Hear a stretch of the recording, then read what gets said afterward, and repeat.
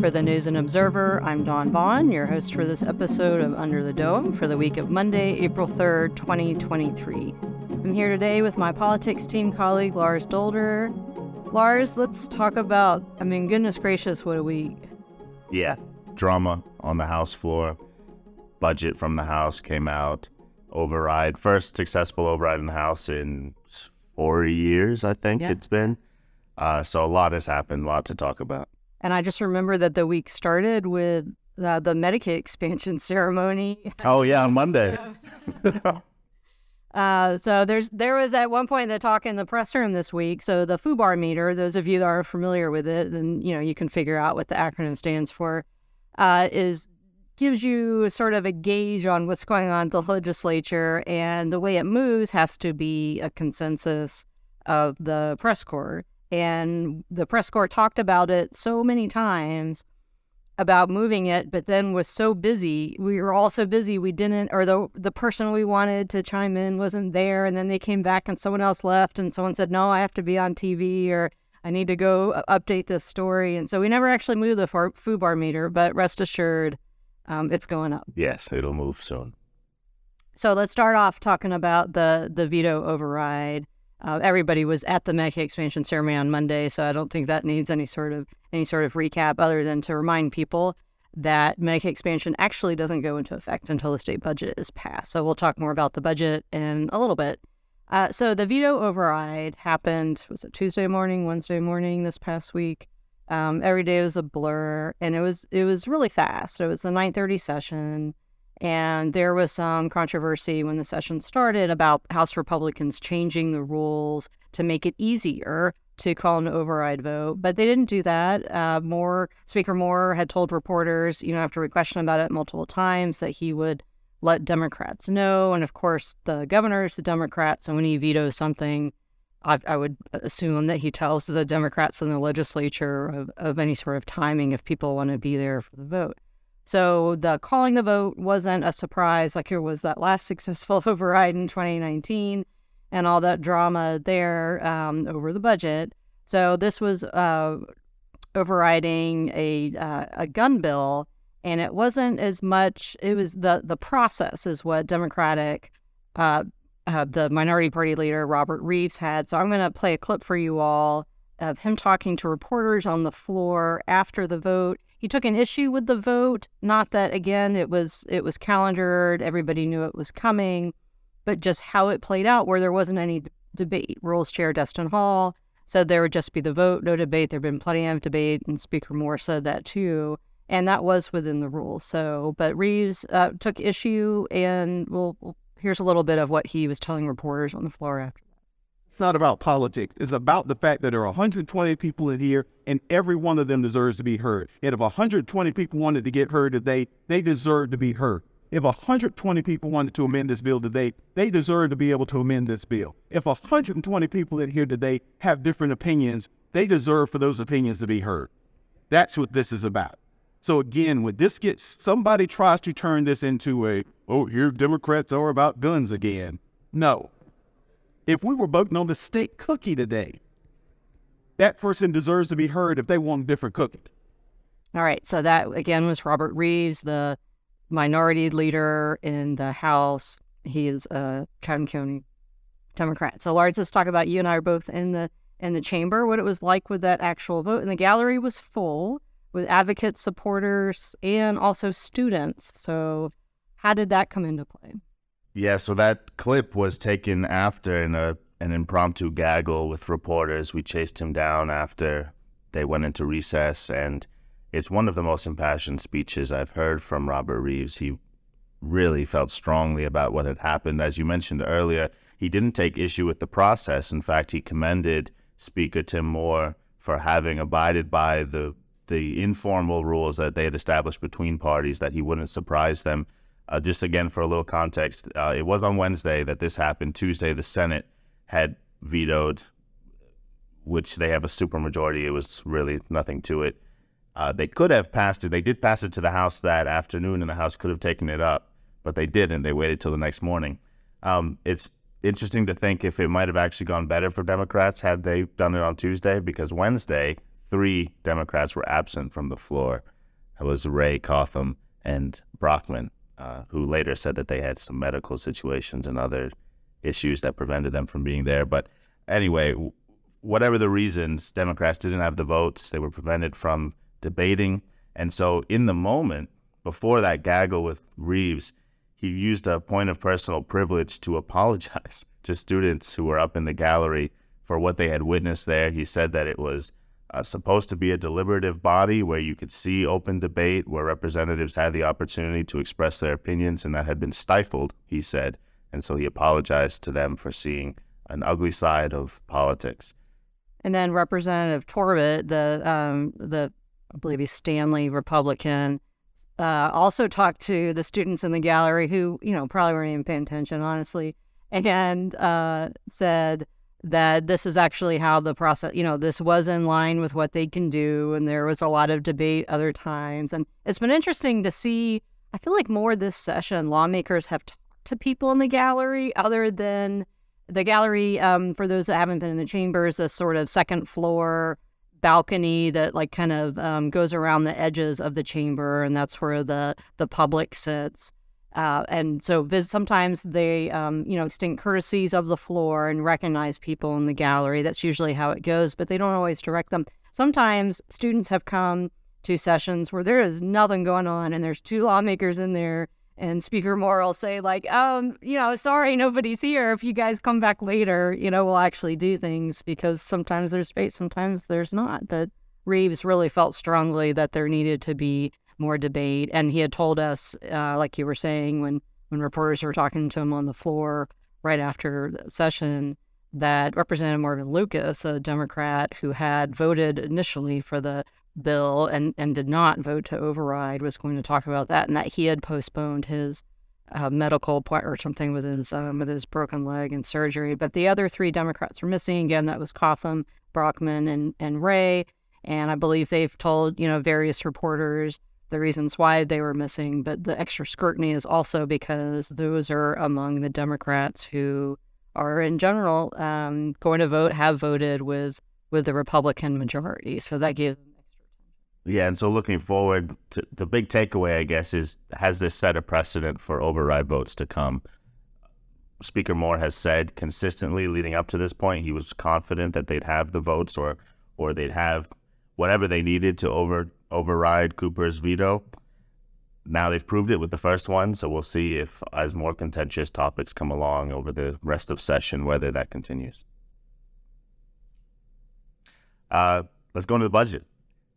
Budget week, and just a little bit of, not to tamp down the excitement of budget week, but for some context, and I think most of our listeners know, this isn't the big budget, it's not the final product, but this is the first House version, and it followed Governor Cooper's draft, which never really had much chance at success with the Republican-led legislature.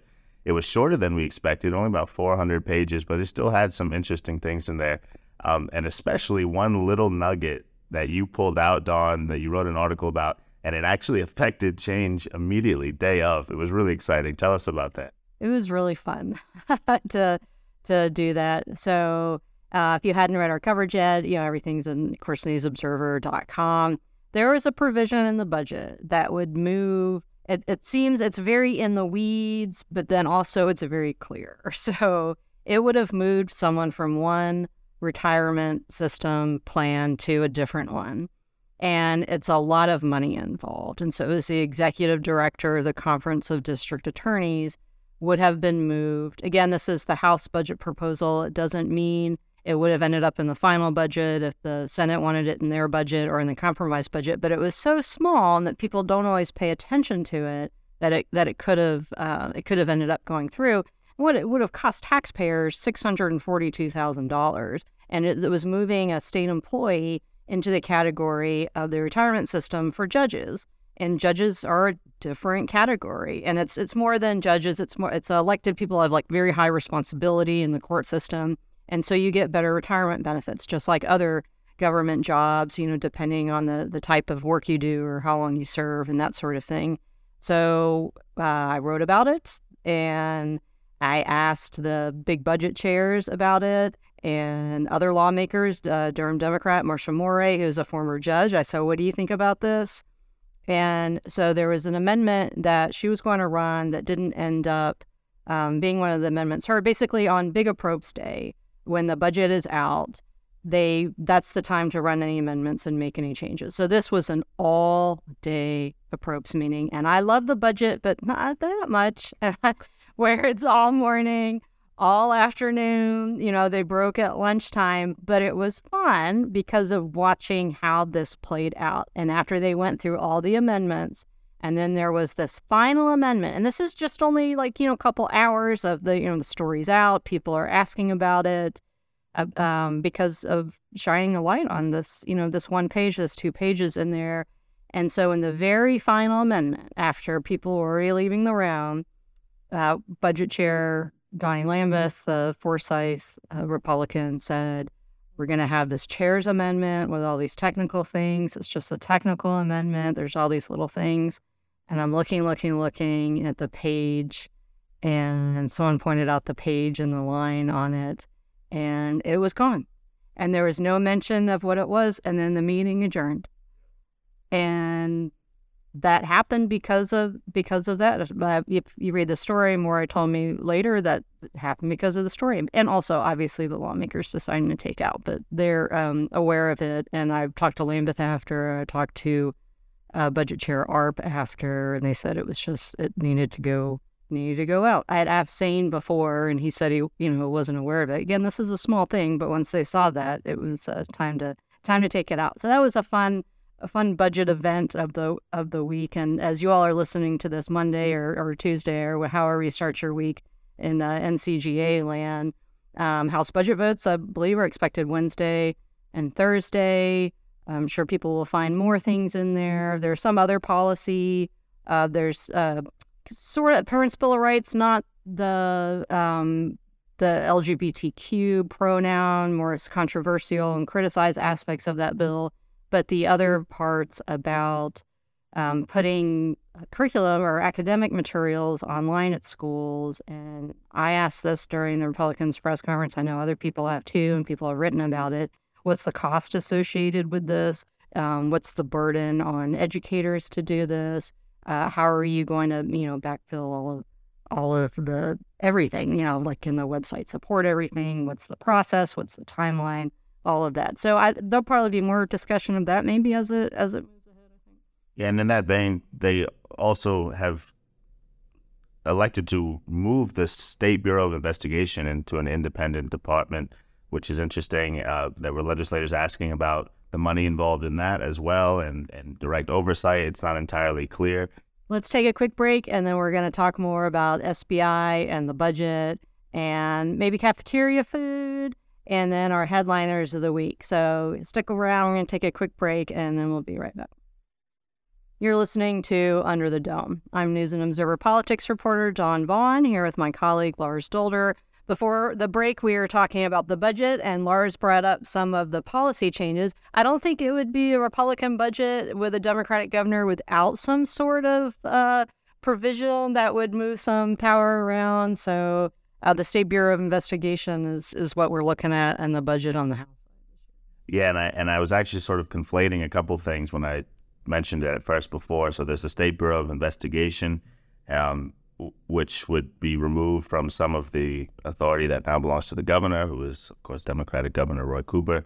And then there's also the crime lab. Thank you, the crime labs, and that's sort of a dig maybe at the Attorney General, Josh Stein, who's also a Democrat. So moving things around, sort of adjusting the power structure in ways that might favor one party or the other. Typical stuff, but interesting nonetheless. And the SBI director had asked about it, in a committee earlier in the week, but also they knew that was coming. So being the budget tied to that. Well, I think that the other thing with policy is that, of course, Cooper is a lame duck governor. He's running out his term. So they could be looking at 2024 with Stein. So it's like a future Stein power situation in case he wins, or whoever the Republican is, whether like the broader party supports Mark Robinson, if he's the one that is the Republican choice and then wins, it's to take some control. from him, or maybe it's looking at who the future attorney generals are. Senator Danny Britt, Republican, has been rumored to run. Democratic current member of Congress Jeff Jackson has been rumored to run. So are they thinking future political wise? Was it really just the internal need? Why not both? Right. Well, yeah, exactly. And irrespective of the governor's political affiliation, the legislature likes to have more power for itself anyway. It's not always Democrats versus Republicans. So it's a Republican-held legislature now, sure, but we remember when Pat McCrory was governor, and so it was Republicans with Republicans, and still they didn't like that he had some authority to do things they would have liked to keep in-house anyway. So exactly like you're saying, whether it has to do with Cooper now, who's a Democrat, with Stein, who is running for governor and would be a Democrat, or another governor who's a Republican, the legislature just likes to keep things for themselves. And they always give themselves more power, which is really interesting to watch play out. And already in North Carolina, the governor doesn't have a lot of power. The lieutenant governor has almost no power at all. And every cycle of legislation, the General Assembly is like, we're going to take a little bit more and a little bit more and a little bit more, and that's what they do. So that's what North Carolina's thing. So while we're talking about government and state government, if you like the news, it was like a news monsoon this past week.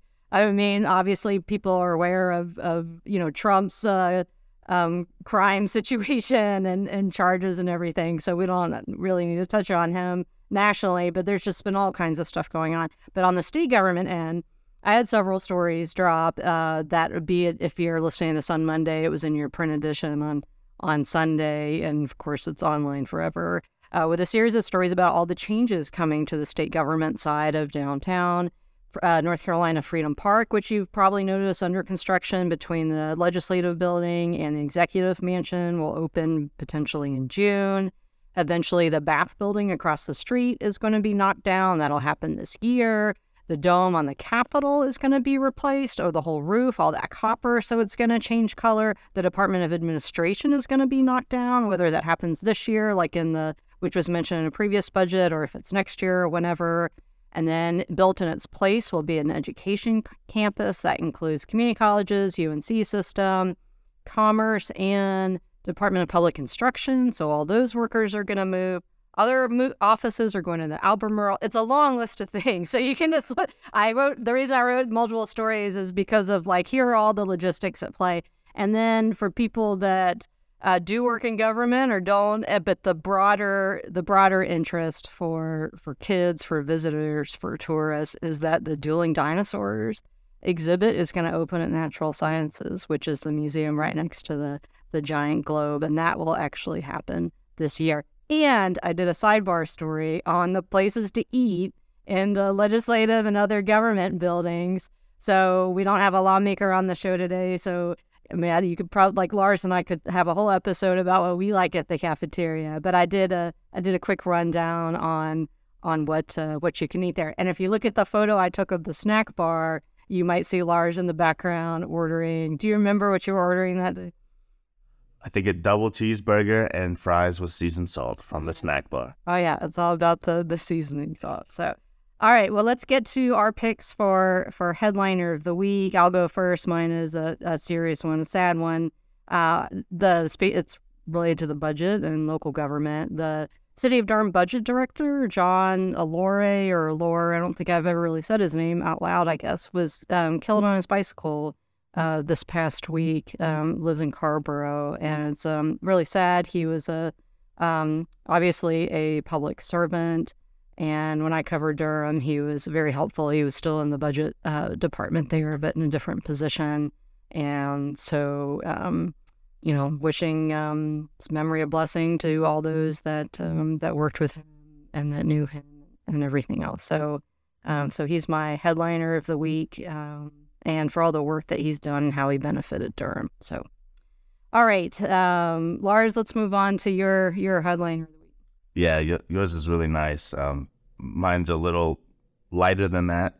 If I think probably most of our listeners have followed to some degree the saga down in Florida between Governor Ron DeSantis, the legislature, and Disney, which is the state's largest employer. And it's had this weird kind of independent tax structure. It's been really interesting to watch. They've had some philosophical differences, Disney as a corporation and the governor. And so in what's largely believed to be retaliatory, he worked with the legislature to strip them of some of their powers.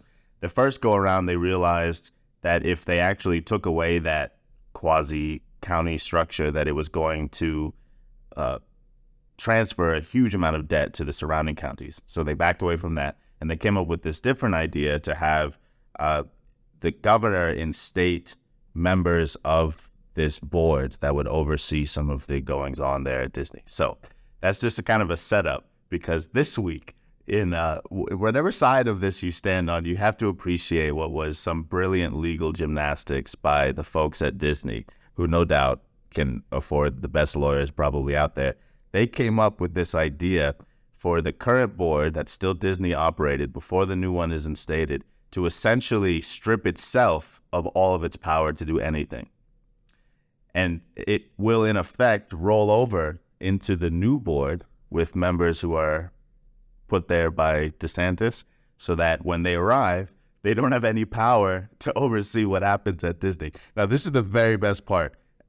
In the declaration, which is legally binding, that takes away the power, it is valid until, and I'm quoting here, it's valid until 21 years after the death of the last survivor of the descendants of King Charles III, King of England, living as of the date of this declaration. Who were the descendants of King Charles III?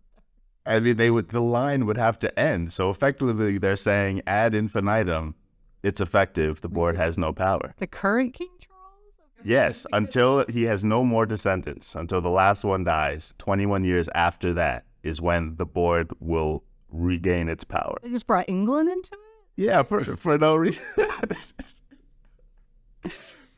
It's so funny, but it's well played. Yeah, it is. It's now, and naturally the legislature is very upset, and DeSantis and the folks that he's put on the board there, and so they're trying to find some legal retribution, and maybe they will. We'll see what happens. What's your favorite Disney movie, Lars? I wish you'd given me time to think in advance. What is it? Mine is Princess and the Frog. I love just the New Orleans and the music and just the colors that are used in it. All the greens and the Going Down the Bayou is my favorite song from Princess and the Frog. So anyway, that one's, or one of them, I like a lot. That's a good one. I haven't seen this since I was like 6 years old, so I bet that there are problematic themes in there that I didn't recognize at the time. But I loved the Three Caballeros when I was growing up. That's a Disney movie, right? That's one of the earliest ones, I think. Los Tres Caballeros. It's a ride in Epcot in Mexico. Was there a couple, or it's got the theming in the ride or something like that? Yeah, I just love the music, and the infusion of Hispanic culture was kind of neat. But now I need to go watch it again and make sure there's not like anything terrible in it. Well, there's Coco is like one of the latest ones, and Encanto that has like a variety of Spanish-speaking characters. So it doesn't have the sentimental value to me from childhood. All right, y'all. Thanks for listening. I'm Dawn Vaughn with Lars Dolder. We'll talk to you next time. For more from our politics team, subscribe to the News and Observer at newsobserver.com/subscribe. Follow us on Twitter at Under the Dome and NC Insider, and sign up for our weekly political newsletter, also called Under the Dome, at newsobserver.com/newsletters. Thanks for listening.